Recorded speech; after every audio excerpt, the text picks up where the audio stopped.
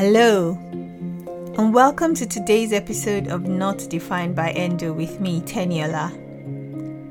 I have been on a mission to find and amplify the voices of amazing people who have founded health-focused businesses, services, or not-for-profit organizations.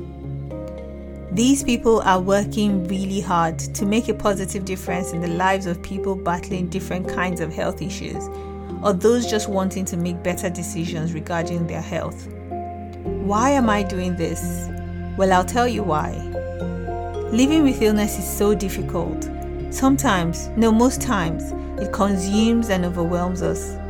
It takes over our lives until we feel like there is nothing left to enjoy. So I decided that this season of the podcast would focus on people doing something good for health. Many of these founders discovered strength from their own personal lives and stories and are making such a great impact. I wanted to speak to them, understand their motivations, and get excited by what they have to offer. So join me on this journey and let's meet these inspirational people together. Today's episode is with Manju Bangalore, the founder and executive director of Operation Period, a grassroots, youth-led, non-profit dedicated to creating a world where menstruation holds no one back. They fight for menstrual freedom through art, advocacy, education, community engagement, and direct aid. Manju started this organisation after experiencing severe period pains and encountering those who could not even afford their menstrual products. Join the conversation today as Manju and Teniola discuss what Operation Period is doing to make a difference in the world of those who bleed.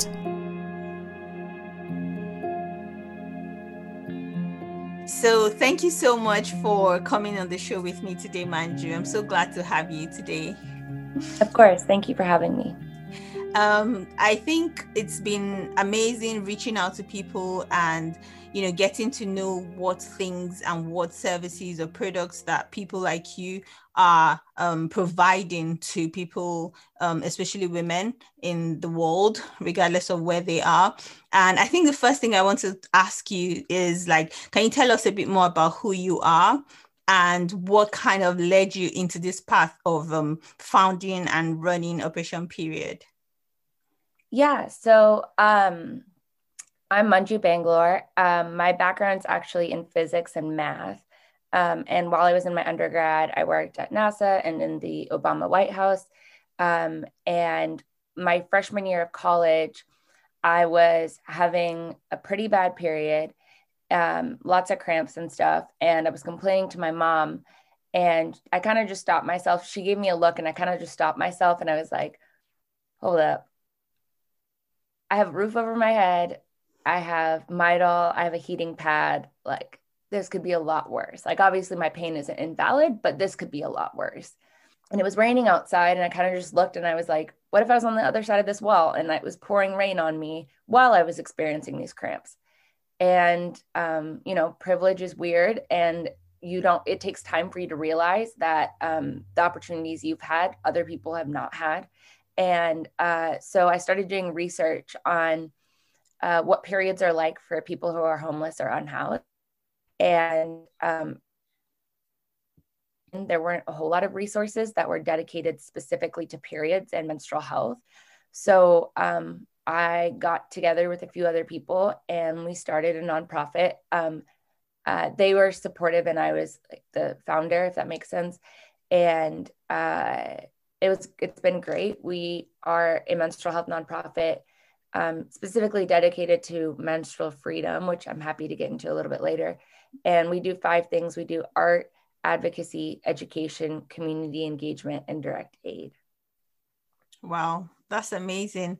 I think what you mentioned earlier about, experiencing some pain, some discomfort, and then thinking about how other people have it worse than you is so important, because so I have endometriosis, and a lot of people in my community do have that as well. And I've realized that many of us are always trying so hard to help other people, which is really strange because we're in pain and all of that. But I think it sometimes some part of your pain actually helps you, think outside of how you're feeling and say, actually, there's so many people feeling this way or worse, and I want to help. So yeah, that's amazing. It's an amazing story and an amazing reason to want to do what you're doing or to be doing what you're doing. So do you have is it an online your program or the 5 things you're doing, your mission? Is it something you do online or is it offline? Do you use what parts of the world do you reach out to with all these programs?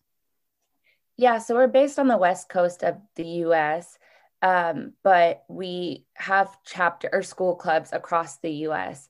And then we do international work with our partners like in Kenya and in Guinea, potentially starting work in Somalia. And then we had a pilot program in South India. So we've done quite a bit of international work, and we're trying to scale that up by providing resources for our on the ground partners in those countries, because we believe everything should be community driven and community led.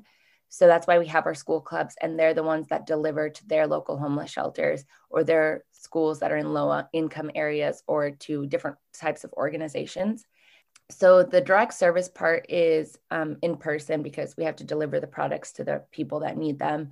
But especially because of COVID, a lot of the other things have gone virtual. Okay. So our art campaign will be physical, but right now we're working on art campaigns that are digital. And then our advocacy work, it slowed down a bit because our school clubs can't necessarily advocate for policies on their campus because they're not on campus, they're virtually learning. So that slowed down a bit. Our education work, we're helping a partner in Australia right now that we're going to distribute curriculum to. And then we also distribute our curriculum to our school clubs for them to visit local middle schools and high schools to deliver the curriculum and present it. And then community engagement is basically all online. So we have a book club with 2 other partners that we've been doing for months now. And we have a great online community on social media, especially on Instagram. And then we're expanding our website to be more resourceful past advocacy and to include actual information about different diagnoses related to periods like endometriosis. Okay. Wow. Do you have like any age groups that you focus on? So some people would just focus on like 18 to 34. Do you focus on just anyone who has had a period from then on to maybe people that are experiencing menopause, or do you have any specific age group or demographic that you focus on with your programs? Yeah, we're happy to do services or product deliveries or outreach to anyone who has a period. There's no specific age group. I believe that our online community might be a little bit younger, and the people that we do direct service work with might be a little bit older, but that's still mixed, and we just try to be there for anyone who needs support. Okay. You mentioned earlier about period freedom, which is one of the things you do. Can you tell me a bit more about that and what that entails? Yeah, so I know in the US we use menstrual equity, and overseas, like in the UK, the popular phrase is period poverty. Yeah. And both of those relate to lack of access to menstrual products, which is important. And everyone who menstruates should have access to menstrual products. But this is something I bring up to my staff a lot and to other people I talk to, is that we could give everyone who menstruates menstrual products for the rest of their lives, whether it's sustainable or disposable, but we still want to have solved a core issue of this repression or oppression. And a lot of it has to do with the stigma and the structural systems that uphold the stigma. So things like racism or sexism or transphobia, classism, these play a large part in why there's inequities in our system. So we as a staff came together last year, but we ended up publicly announcing it this year, this phrase called menstrual freedom. So it's paralleled to reproductive justice, which was founded by Black women activists in the US, I believe. So it's parallel to that. And it's more looking at like a systems approach to inequity. And basically menstrual freedom is advocating for the abolition of any social, political, or economic system that prevents a person from experiencing their period in an empowered and dignified way. So any system like a racist institution or a sexist institution or a transphobic institution, we don't support. And we obviously, you have to work within the system occasionally because there's a need for temporary solutions, but we're also working on longer term solutions that address the actual root causes of this inequity. That's actually interesting, because one of the things I thought about asking you was about I don't know what it's like in the US, but in the UK we talk a lot about tampon tax. Yeah. Where people, basically tampons are still seen as a luxury product, which means that they're still taxed. And there has been the fight against this, or to get rid of that. I think I'm not sure if it's Wales, but I think they managed to get rid of the tampon tax. So is it one of the things, so when you were talking about fighting systems like that to ensure period freedom, is that one of the things you think about? Is it interesting to you? Is it a problem that you'd like to also solve? Yeah, I think tampon tax more falls into menstrual inequity because it's still access to products.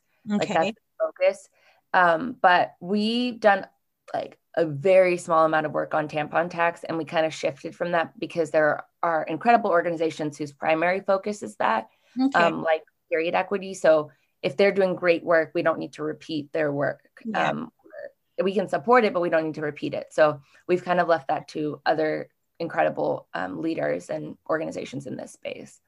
Okay. So what would you say is like the hardest or most difficult part of your job, or what you do with Operation Period? I think it's just like the virtual component. We are virtual outside of COVID. We have virtual staff meetings once a week and stuff. And it's hard that I don't get to hang out with my staff in person. And we get to know each other because we'll have like bonding nights and stuff like that, but it's not the same. And then I think on the other side of that, it's also really hard to not have in-person conversations all the time with the people that we're supporting. Yeah. Like occasionally we'll get a message or something being like, hey, this is really helpful, or this is really cool, but we aren't interacting with them, which is why I think our virtual events in the community engagement space where we hold panels or roundtables are so important, because we get to have conversations with people who are affected as well. Mm-hmm. And it just really opens the conversation a lot more. Yeah, I think every one of us, initially, we all loved the idea of working virtually. We were like, oh my God, we can do this from home. But now I think everyone's kind of missing that connection with, other people. But I think there's light at the end of the tunnel now that, many of the countries are having vaccines now, and a lot of people are going back to work. So hopefully, maybe you'll be able to hang out with your team again. Fingers crossed. Yeah, the only thing is our team is spread across the US, in the UK, Asia. So I'd have to make a lot of flights to see them. Okay, so you might have to stick with virtual then. Yeah, for a while. So for I'm interested a bit more. Obviously, I'm biased because I have endometriosis, and most of my community have endometriosis, and I sometimes, like, I had a conversation with a nurse who is also an advocate, and she was saying how obviously in the US, in the UK, in Australia is terrible. People's access, like you were mentioning earlier, to healthcare. And one of the ones that I'm really, I care about a lot is endometriosis. I care about a lot of women's health conditions, but endometriosis is personal to me.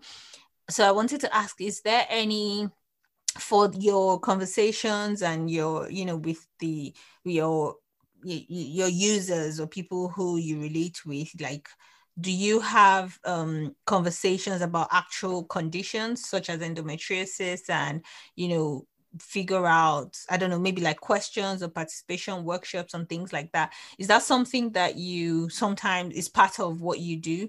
Because I know you do a lot of education as well, and you deal with access to products, but is it something that you deal with as well? Yeah, so two things on that. The first is in our education curriculum, we do talk about different diagnoses and Mm. conditions that are related to periods because we deliver that curriculum to middle schools and high schools through our school clubs. And it's really important that that's part of health education and that they're not just like, oh, yeah, some people have periods, moving on. Yeah. But they actually talk about the conditions that can come with it so that they're able to identify it earlier on in life and not suffer many years before understanding what's happening with their body. Yeah. But the other thing that we do, which is online, is, as I'm sure you know, Menstrual Hygiene Day is May 28th of every year because periods are on average 5 days, every 28 days. Yeah. So many people came together years ago to name May 28th Menstrual Hygiene Day. And in the past, we celebrated the entire week as Menstrual Hygiene Week as an organization because we wanted to host several events and they couldn't all fit in one day. But last year, with our partners, we named the entire month of May International Period Month in honor of Menstrual Hygiene Week. And we held over 50 events virtually with 20 partners. Wow. Yeah, so that was really cool. And a lot of our events were Instagram lives or Zoom panels. And we definitely incorporated people with different conditions like fibroids or endometriosis, PMDD, PMS. We tried to talk to an array of people. We talked to doctors. We talked to people who were incarcerated, who didn't have access to menstrual products. We talked to people who were formerly unhoused.